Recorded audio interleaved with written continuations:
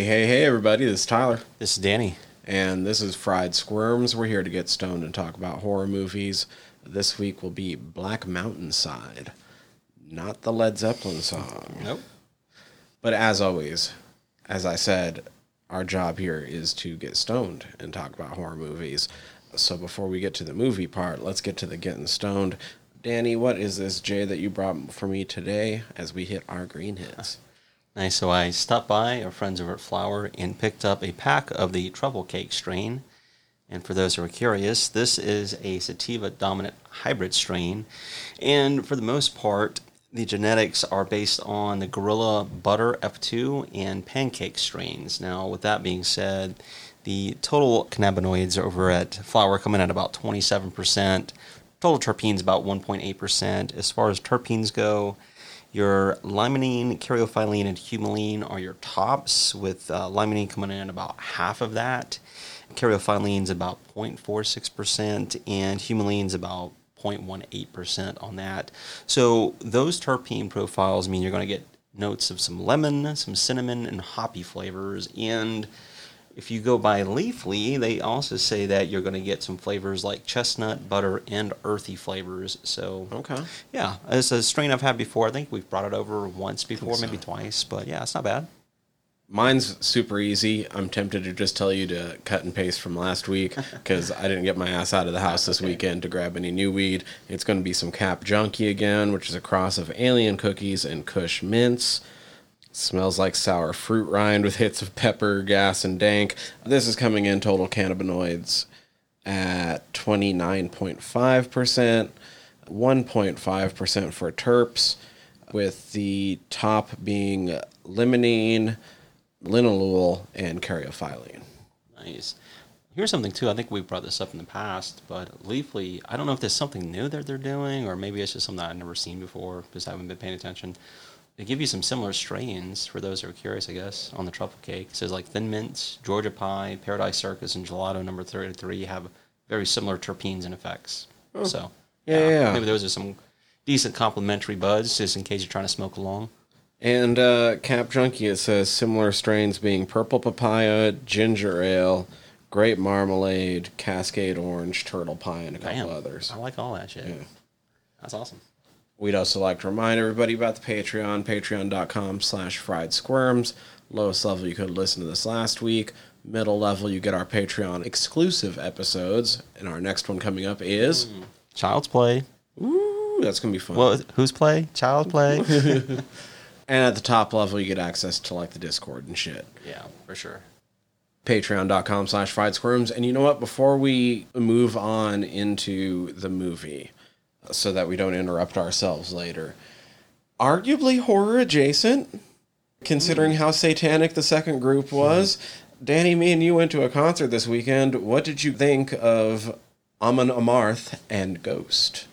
Well, the cool thing about it for me was I didn't go in with any expectations, which I try not to, regardless of who I'm seeing, you know? Mm-hmm. I knew a little bit about Ghost, knew nothing about Amon Amarth, so that was cool. But my takeaway was I had a really good time. Venue was really awesome. Both bands put on a really good show. We talked about the set designs, the stage props, and whatnot for both. And yeah, as good as they looked, they fooled us. At least the first band did. So that was really dope. But I think overall, man, it was just a good time. And I was doing like a lot of people watching too. Mm-hmm. And just knowing how everybody was having a good time. Like there was no aggression. I didn't see anybody being aggressive at all. I mean, you know, outside of just like having passion for music. Right. Well, I do think it is a venue that enforces no moshing. Okay. Well, that probably helps. But even if they did, I would still have been like, yeah, that's fucking dope. Because you know, I understand. Maybe not so much for Ghost. Right. But, man, yeah, I had a good time, dude. It was a lot of fun. I agree. Great time. Finally got to see Amon Amarth. I've seen Ghost before. I knew that they put on a good show, but hadn't seen some of those songs live because... You know, some of them are newer than the last time I saw them. Absolutely. No, fucking great all around. Plus, Yeah. It's fucking wild getting that many people together that are singing along to explicitly satanic songs. That's kind of funny, man, because... And I mean, they're not Satanists, but they make right. the songs tongue-in-cheek Satanist. Of course. I mean, even the imagery, you know, it's like a... I mean, it's basically like a demonic mocking, yeah, like it's, Catholic church. Exactly, it's like it's mocking all that stuff. So, just knowing that, and even when we say the word satanic, it's going to conjure certain images, But it's like, no, everybody was like chill as fuck, dude. Yeah, it's like super chill. No sacrifices or anything like that. Oh shit! I had something else I was going to ask about it, but whatever. It'll come to you. Too much weed.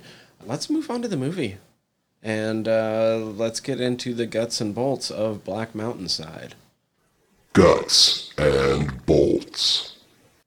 All right, guts and bolts. Black Mountainside. Who and what went into the making and who? I said that right? Who and what went into the making of this? The shit that went into the making of this movie. Spoiler free. Start off with a spoiler-free setup for this movie, in case you don't know what a Black Mountainside is about.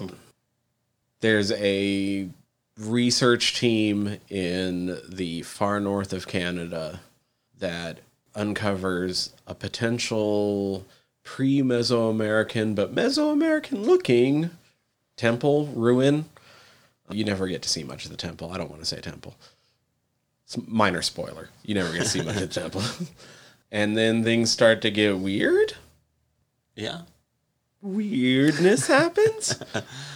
Yeah, and if you've been following this block, you kind of have a better idea of what kind of weird we're talking about. Remember, this is the Cosmic Horror Block, so... That probably helps. And if a remote research station in a very cold place sounds familiar, then you're probably on the right track. Yeah, you're on the right radar there.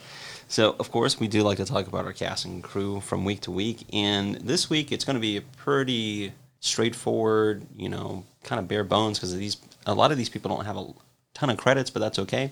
So, director, he's also a writer, wrote the screenplay in this story. His name is Nick Shostakovsky. And with that being said, a few films of note from him as far as writing and directing credits. He directed the film Cankered, and he also directed the film Archons, along with writing that. All right, now we have cinematographer Cameron Tremblay.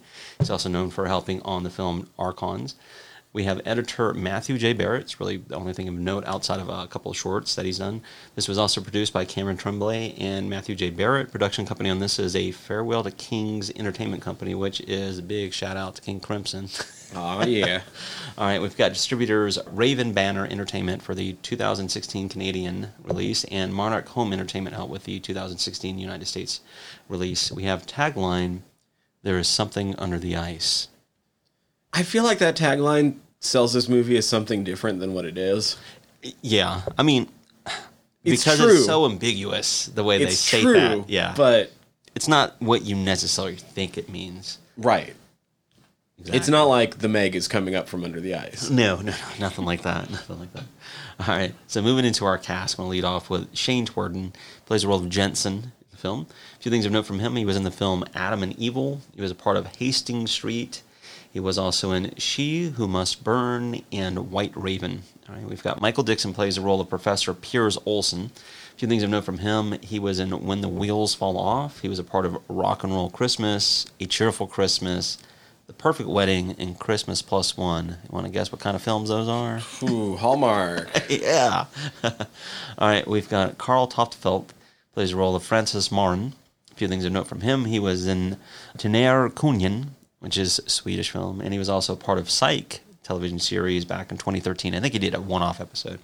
Not gonna lie, I couldn't remember any of these cats' names. Looking at them, I think I kind of know which one's which, but... Yeah, Jensen is black-haired guy, one of the first guys we meet. Right, so Jensen's the guy that looks like fucking, what's his name, that plays Punisher? John Bernthal. Yeah, he does. He certainly does. All right. Dixon's the new guy, that's the professor? Yeah, he looks like... I'm going to go ahead and say this. I'm going to have controversial. I was like, that's a Peter Dinklage full-grown-ass man. It's like if Peter Dinklage and Matt Berry had a kid. Yeah. It's like, that's no offense. It's just like, he looks so much like Peter Dinklage. It was like, is that his twin? All right. Francis Martin is the guy who looks like he could have been Supernatural, perhaps. Kind of shaggier hair dude. Oh, okay. Okay. Yeah, he was also the guy who wrote the paper or his thesis on Olsen. Right. Okay, that's who that is. All right.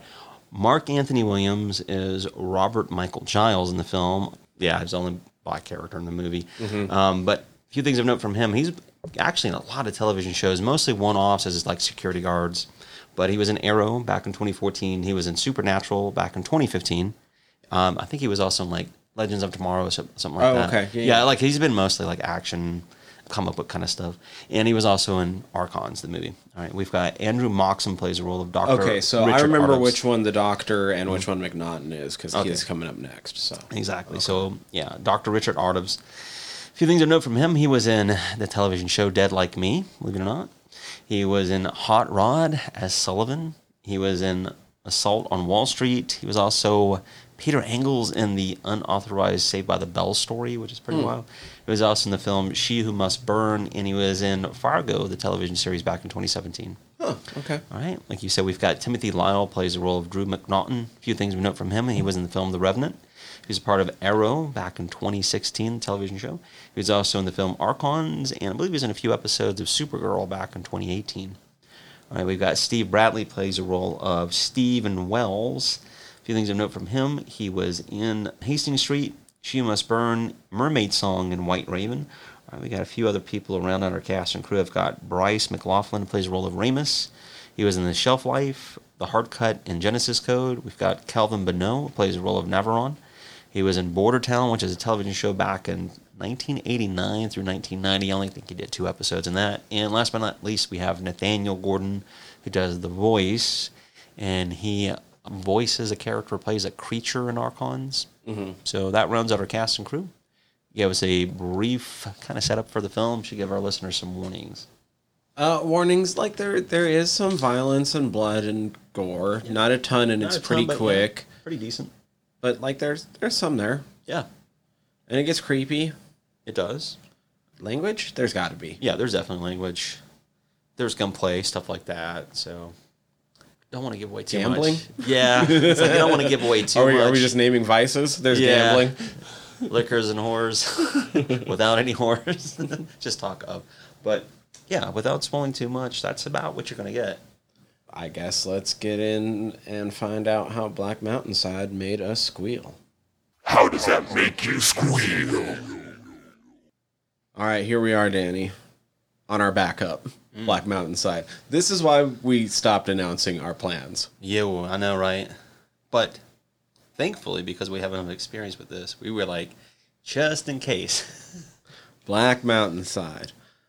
You be honest, it's not going to hurt my feelings. It's fine. That's kind of how I feel. It's like, it's not a bad film, but it was like, it wasn't something that I necessarily haven't seen before, you know? So here's the thing. Like, this film is like, do you want to watch John Carpenter's The Thing, but can't handle all the body horror? Yeah. Then watch this. Right. It's like, do you want to watch, like, the cast of Alien and The Thing? Yeah. Kind of like that. I mean, it's similar. It's paying a little bit of homage to some of that. You know, more so The Thing. Mostly The Thing, a little bit of The Shining. Yes, absolutely. Mostly The Thing. Yes. Like I said, it has trace elements of some other films, but mainly The Thing. Could be considered inspired by Lovecraft's At the Mountains of Madness, I would say. Yeah, it's hard to argue that. Much like The Thing. And here's something, too. I don't have a major critique. It's just like a minor critique, if you will. Is I feel like you could also maybe classify this a little bit into like folk horror. A little bit of folk horror. A little bit because of mentions of natives and things of that nature. And even, spoiler since you're here, the creature itself is kind of folkloric, even though it's still playing on the cosmic idea. So okay.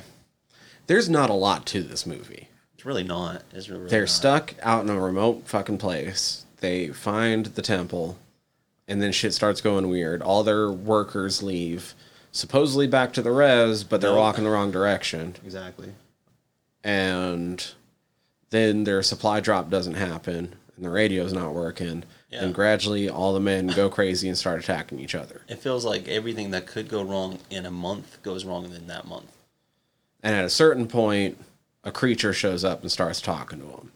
Now, there's been enough exposition up to this point where you learn that, like, oh, this deer seems to be important to the native people because of shit that they've been finding and stuff. And so this is essentially the deer god. Right. And he implies himself to be a god later on when he's talking to him. I don't think so. At least not in like a normal god sense. Right. But if we're talking like elder gods or something, my theory is that the creature is something closer to like Nyarlathotep, the black goat with 1,000 young. Okay. Except it's not a goat; it's a fucking deer. You know what's interesting too, and you can guide me with this and correct me where I'm going wrong. In that case, like you said, it's maybe because it's conjuring up a mental image that's familiar. Mm-hmm. Like you said, it's not that, but for us, that's probably the closest we can, I guess, imagine it or vision it as. Right. Well, like in my mind, my headcanon is that like it's either Nyarlathotep or some creature akin to him. Whereas Nyarlathotep, known as the Black Goat with 1,000 young, I don't know if he ever actually appears as goat. Pretty sure he does. I want to make sure that I'm getting who it is correctly. Oh, sorry. The Black Goat with 1,000 young is Shub-Niggurath. Shub-Niggurath is an outer god in the pantheon, said to appear as an evil cloud-like entity, but is also an enormous mass, which excludes black. It's supposed to have goat legs. That's why they call it the Black Goat with 1,000 young. Anyway, the 1,000 young, the creature just out in the... So they're just a tall creature out in the woods that's kind of Lovecraftian based, is Nyarlathotep, except we've talked about him before because he's like the black man, but he also is a shapeshifter. Right. And that makes perfect sense. And so I kind of, in my mind, I kind of combine them together. It's like, cool, so it's Nyarlathotep, shapeshifter, but also kind of the Black Goat with 1,000 young, and the 1,000 young in this case are the fucking octopuses that they're turning into, right? Yeah, and that would be, I think, more akin to what that ties into as far as that goes. Yeah, at least I think that's what it was done as an homage to. Because I think also, that's cool. obviously, turning into an octopus is very Lovecraftian. See, I mean, we've talked about that stuff in the past with Shadow over Innsmouth, and I mean, we reviewed Dagon and stuff like that, so it makes sense. And we've talked too about Lovecraft and I guess the fear of like genetic, mishaps, if you will. So yeah, it makes sense. But that was like just a minor critique, and I think that's not that it's like critical. It's really not. I just think that the way that they preface it makes it feel like it's more of a folkloric thing. Yes. That's it. But I mean, it explains itself that it's not that. It's like it, no, it feels like a god, a deity, if you will, or whatever, an elder.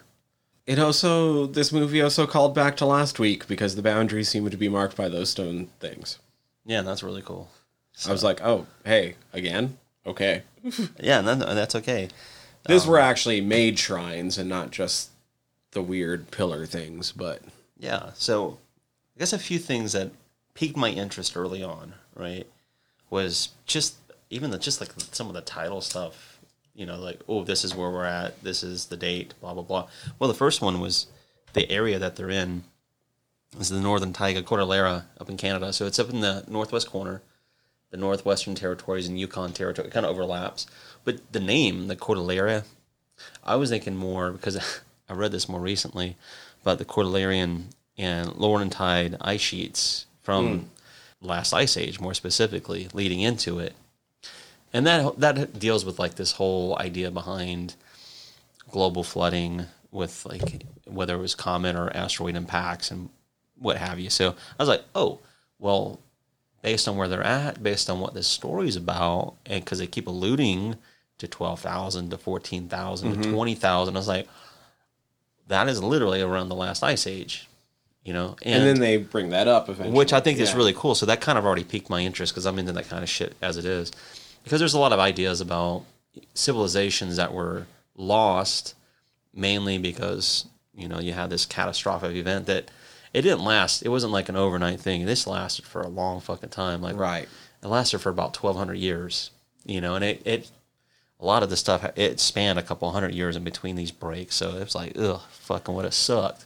One of the things I enjoy about this movie, and I feel like it does really well, is it gives you a lot of information to set up why this is all so weird. Yeah. But it doesn't just feel like it's preaching at you. No, and it's spread out. I like that. It's between different characters that it makes sense that they're talking about this thing, or it makes sense that these two characters are talking about that thing.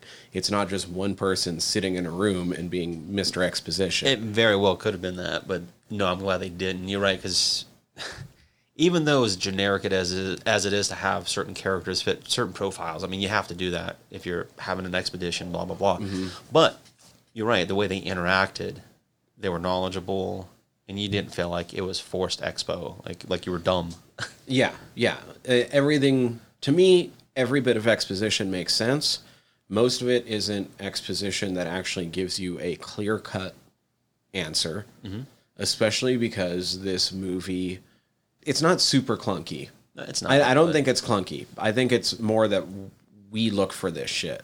But it does very intentionally set up that they could also all at a certain point be unreliable narrators, and that they're all just getting sick and going crazy from that.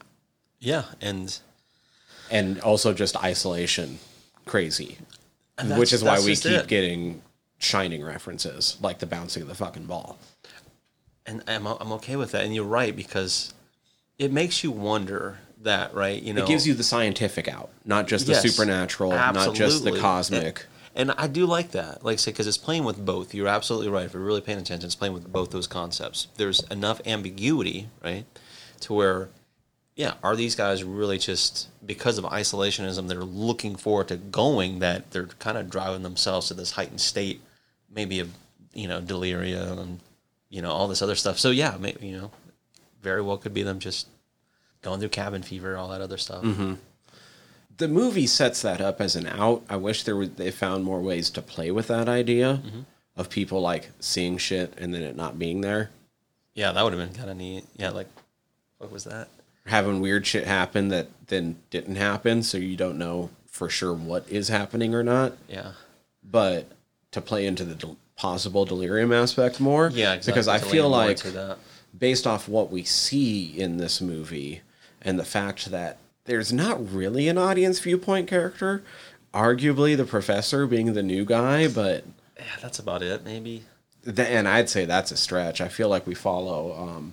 what's the leader guy's name? Jensen. I feel like we follow Jensen just as much as we follow the professor. I agree with that too.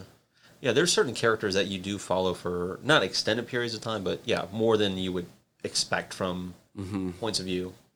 Yeah, given that the viewpoint bounces around and shit, like, I just didn't... They give delirium as an out, but to me, it's pretty obvious something's fucking up. Like, getting fucked up.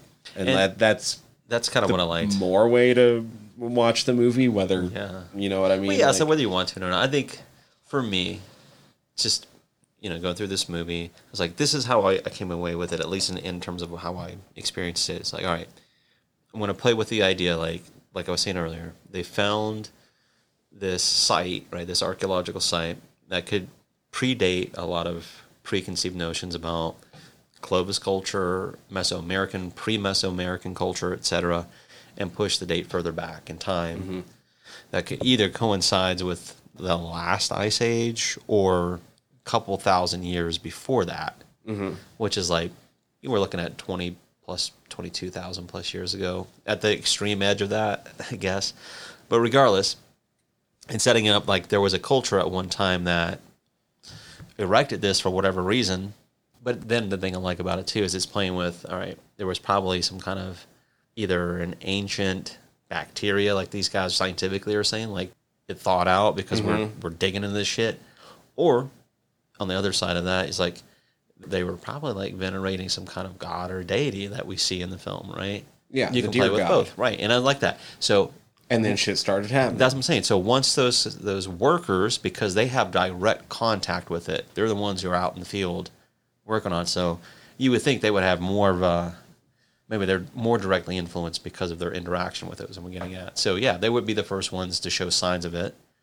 You don't really ever see the workers. No. But, and you know that they at first think that they're heading back to the res, but I feel like the way that they talk about it implies that most of them are First Nations anyway. Probably that they could hire on the cheap. That's just it. Yeah. And we know that it's the First Nations in that area that 600, 700 years ago erected the boundaries. So it's one of those things where like you can kind of assume that they like realized what they were getting at. And they were like, oh, wait, all those stories are real? We're getting the fuck out. Well, see, that's just it, too. Like, we started this because... That's just it, too. Maybe it's just some bullshit. Right, and how much... Well, I can't say that. But, I mean, I was going to say something a little bit. I was like, well, how much do these guys know about... I was like, well, no, because they got freaking guys from universities that study cultures and these kind of things. So, because they even allude to, like, was it the Dogrib tribe? That's a real tribe. I looked all that stuff up. But the whole point being, you're right, they know the markers. Like, if you're First Nations and you're familiar with these kind of things, it's like, yeah, maybe I shouldn't be fucking around with this stuff. Yeah, I took this job because I didn't believe, but then we started running into shit, and if you're I'm ready to believe. If we're not, you and I, but just a universal we, if we're going to draw a line between, like, sanity and going into, like, the... maybe delusional, you're hallucinating stuff side of the story. I like that because it's playing with both. Like, you can read into it both ways. Mm-hmm. And that's kind of, not that it's unique, but that's the fun of these kind of things. There's enough ambiguity where you can read in both. It is weird, though, that that they go the wrong direction. Mm-hmm. I don't get that part. Because I also don't think that it was the creature that made them do that, necessarily. No, not necessarily. But, I mean, if you're going to read into that... right, on that side of it, you'd be like, yeah, of course it influenced it. Like I said, they had contact with it, maybe unbeknownst that they crossed that, but by then, if we're playing with the cosmic core idea, it's like, it's too late, man. You already crossed that boundary. Too fucking late. I don't know, man. Then they all start sitting around and going crazy. Yeah. Like, there's not a lot of action in this movie. Not really. I will say the scenes that pop off, fucking pop off. I didn't expect when... It's like, I don't know what's going on. Let's go check it out. And they bust in the door, and homie's already fucking being held down. And his arm's all fucked up and shit. And it's all writhing and shit, and they have to take the axe to it. That was That scene went from fucking 2 to 10 in a fucking split second. He was the guy who, chucked up that blood. Yeah. In the scene. So, like I said, it depends on how you want to read into it. Were they hallucinating that he was having that, or was it they were like, well, he's sick? That kind, but the whole point is like, I like that too. Like, that scene really popped off shit. Like, oh, okay, I wasn't expecting that. I think it was a little homage to the way they did that. It's probably just like Scanners. Yeah. I was like, that was cool, but wasn't expecting it. And they soldered that shit. I was like, okay, I'm down. That was pretty cool. Then homie chopped off his hand after that. McNaughton. It wasn't long after that he chopped his hand off. You're like, okay. Yeah. Yeah, once again, I wasn't quite expecting that when he walked in the door for him to just be sitting there handless. Yeah, I'm like, all right, here we go. It was pretty good. Yeah, I was kind of curious because, we did watch the trailer before. It all makes more sense now. Yeah, and I was kind of thinking about that, so, maybe like halfway or so through the film. I was like, okay, that's what I was thinking. I was like, it shows you, it kind of gives you the idea of what they're there for. And then where's it going to start popping off at? Mm-hmm. If it's going to play into like The Thing and all this other pace kind of stories. I was like, okay, well, it's not bad. Here we go. This is it. I'll tell you what, though. I like the idea and how they're playing with it. But man, the fucking creature and the evil voice. Yeah. Come on, man. No, Look like a fucking sock deer. Yeah. It's like, I get it. What I find, and this is, like I said, I don't want to discredit anything about this film or the people go into making it. It's beside the point, but yeah, when it falls flat, it falls flat. But to their credit, once again, they didn't. I mean, it was probably shot on I think he alluded to like maybe a $30,000 budget, something like that. Right. So it was shoestring, but yeah, don't get me wrong. I was like, probably granted to what they had to work with. Like the guy who was doing the voice wasn't bad. He's got a good voice, but I'm like, I don't know if that's what a necessarily like a deity or something like that, a cosmic god. I don't know, man, if that's how you want to tell that. Even if you would have just put some more processing on it or something, made it a little bit more, give it a little bit more reverb or something. I'm not sure, but here's something too, because I'm wondering if this is maybe cost you know, like in their mind, like maybe this was going to cost more than than we had in our budgets. What I'm trying to say is the lack of music or lack of like sound or not sound, but like sound design more specifically. Like there's none of that in this film at all. Like that was kind of when I was typing my notes and doing all the cast and crew stuff. I'm like, well, okay, well, there's no composer. I was looking for like anything. I was like, no, that's kind of interesting because I'm wondering how much they were trying to lean into like that isolationism. Mm-hmm. So that way you're not distracted by maybe a score or like anticipation of something because of that. Yeah, I don't know. Yeah, so I don't know. I don't know how. Like I said, I don't know if it was because of that. I don't know if it was budgetary or it was like purposely done. But sometimes when you do that, it does make things kind of feel flat. And then like once shit goes crazy for a little bit, then it kind of settles back down, and then it goes crazy again. It does. It does. And I don't know. Like it's all pretty good. Like I really dug the scene where dude thinks that the corpse is talking to him and fucking bashes in the head with the fucking butt of the rifle. But yeah, because all right, I was not expecting the fucking shooting rampage. No, all that was kind of cool. Like I'll give it credit. It's like like it took me off guard. I'm but okay with that. It's also fine.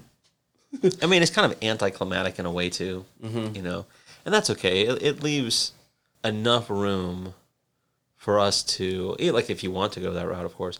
If you want to chew on the film afterwards, like, oh yeah, did they really go crazy, or did they come upon a place, right, that if they would have done a little bit more research, should have known to stay off limits, even though they're finding this is like maybe we should not fuck with that. Maybe it was buried for a reason, that kind of stuff. And so you can read into both sides of the argument if you want to play that game. Like, no, they went crazy. No, there was an actual, cosmic god that set its footprint here long ago, and you fucked around and found out. It reminds me so much of last week, where it's another area-based cosmic parasite. I do feel like that. And because it leans so heavy into the thing, it's like, even the whole idea of like, oh, it's turning, like you were saying, it's turning into an octopus, or not like fully, but it's like, the cells are all little replicants of that. What are fucking octopuses supposed to do out in the fucking north of Canada? Fuck if I know.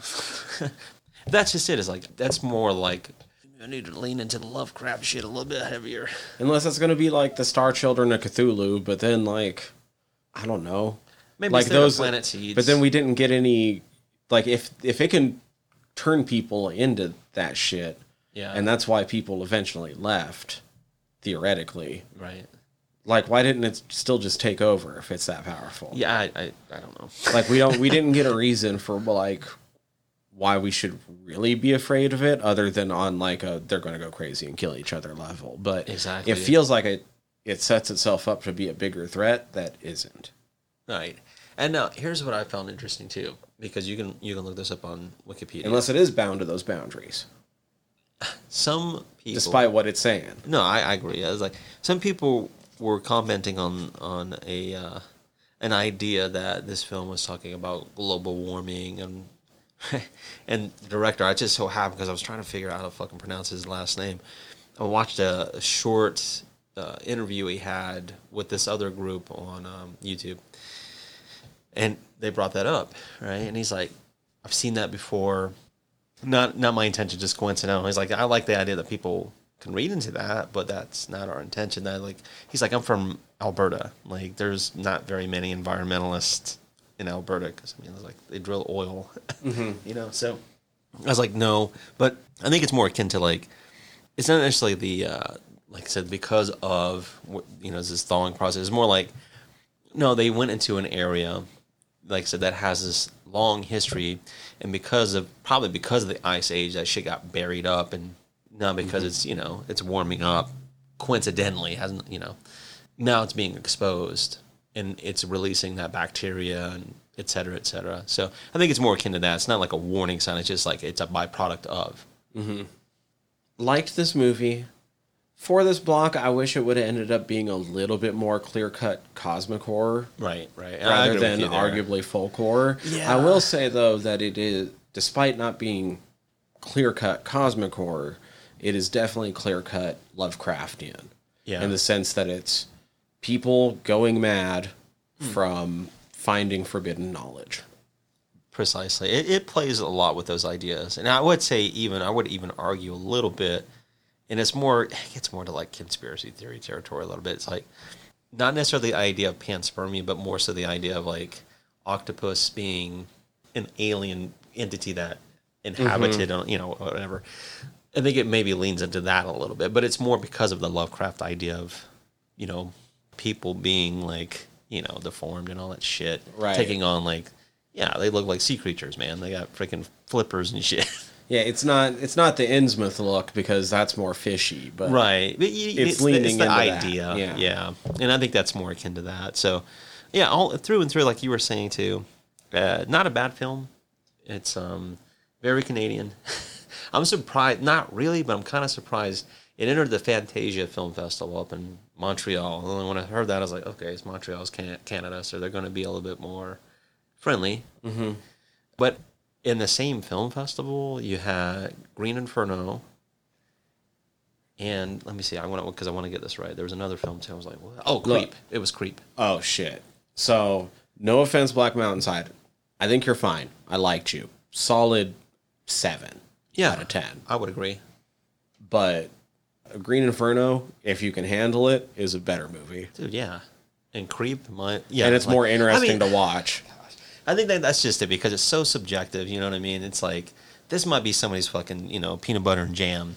Look, it's a beautiful movie. It's shot extremely well, shows off the Canadian wilderness. Jesus, and I was just thinking that it's like, it really does give you the idea of that isolationism and how insignificant you are depending on where you're at, like, on a grand scale. It's like, man, some of that stuff would be kind of like, yeah, it looks small from those aerial shots, but when you put yourself in there, like, it shows you how insignificant you are in proportion. Mm-hmm.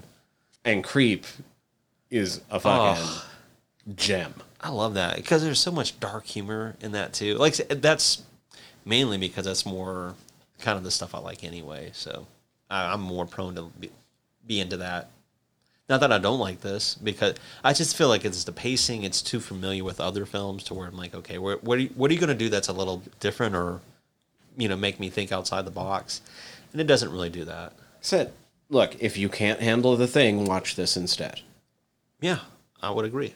Like, if you don't want to see body horror and all that other gory, grotesque stuff, yeah. If you've seen some of those clips that everybody's fucking seen at this point of like, and you don't want to see the head and shit, and you don't want to see that, yeah, watch this. Yeah, and I agree. There's that scene with, who is it, McNaughton, who blasts his fucking head, and yeah, when Olsen is or they're talking, I was like, yeah, that's like this alien creature, if you will, communicating with them, and it's fucking with them. It's like, yeah, you get all that without it being too over the top. Put it that way.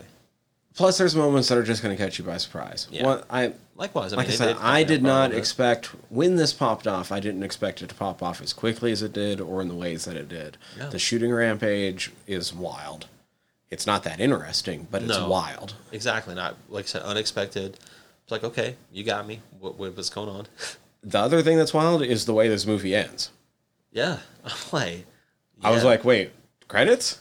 It makes sense, but okay. It's even set up earlier. Yeah, I'm okay with that. Yeah, you're absolutely right.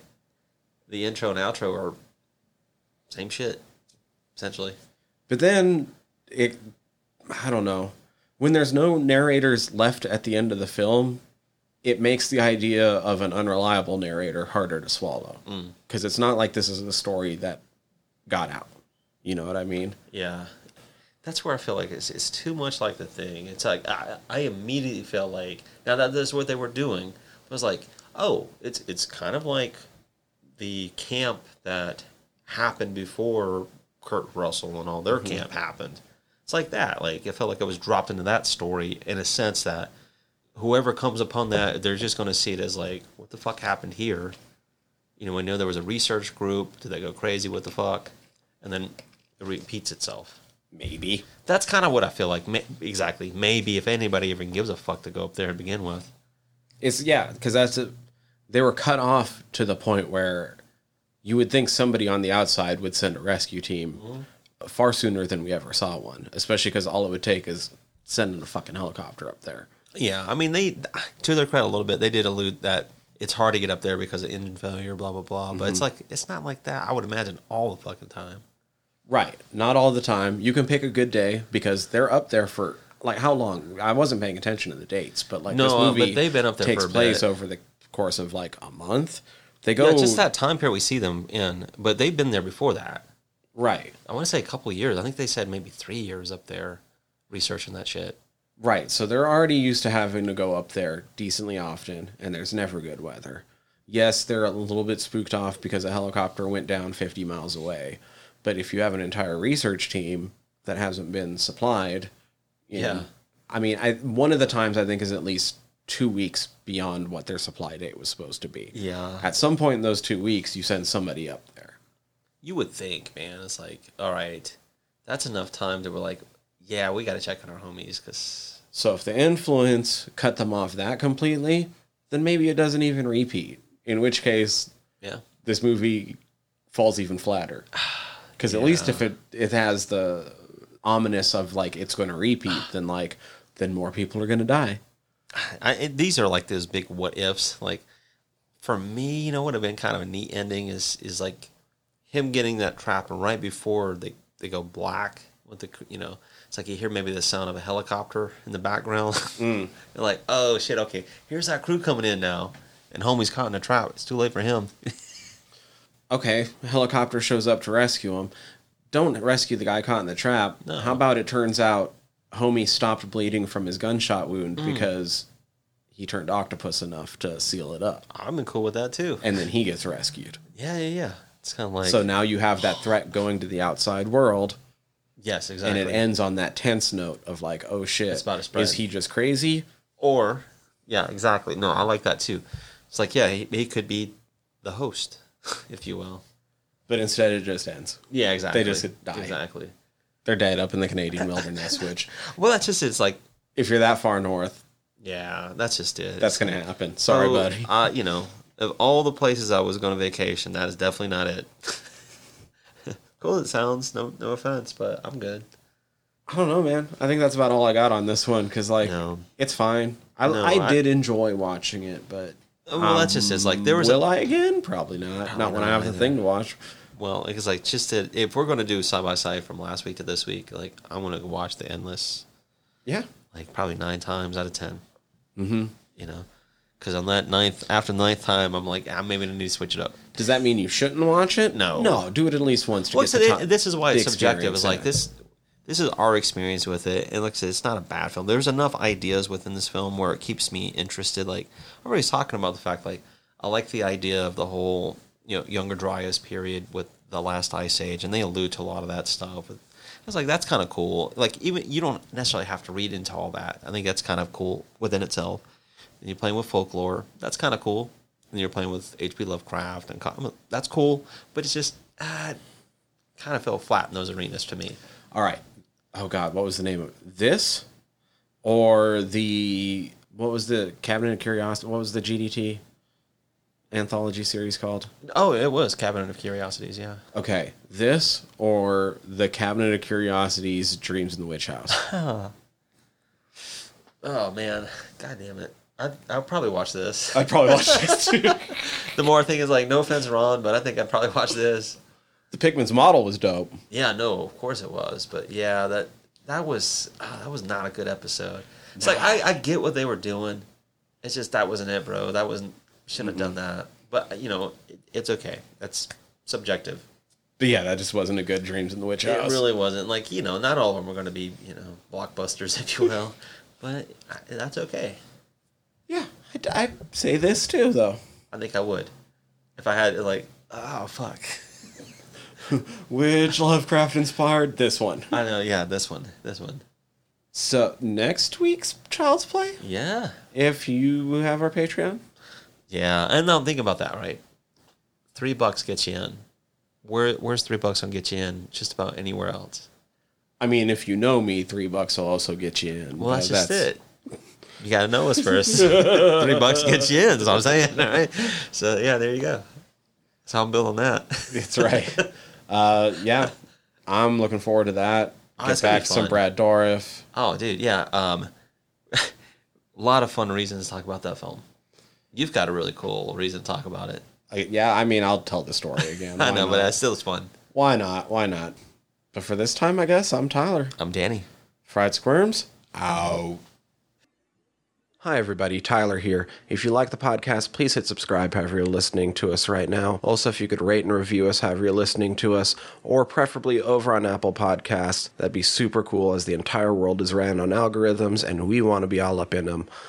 We highly appreciate it whenever you tell all your friends about us. If you have any suggestions, comments, questions, want us to put eyes on your current independent horror project, you can always contact us, squirmcast@gmail.com, or you can contact us through our website, www.friedsquirms.com. Scroll through our entire back catalog there, or click the links up at the top, as we are part of the Earworm Podcast Network, and would love it if you went and checked out some of our sister shows. The easiest way to keep track of things across the entire network is to go over to that website. That's earworm.com, EARVVYRM.com. You can search for us across all the social medias. If you type in Fried Squirms, we should be what pops up. I'm not going to give you all those ads. So, with all of that in mind, we'd love to hear from you. Until next time, peace.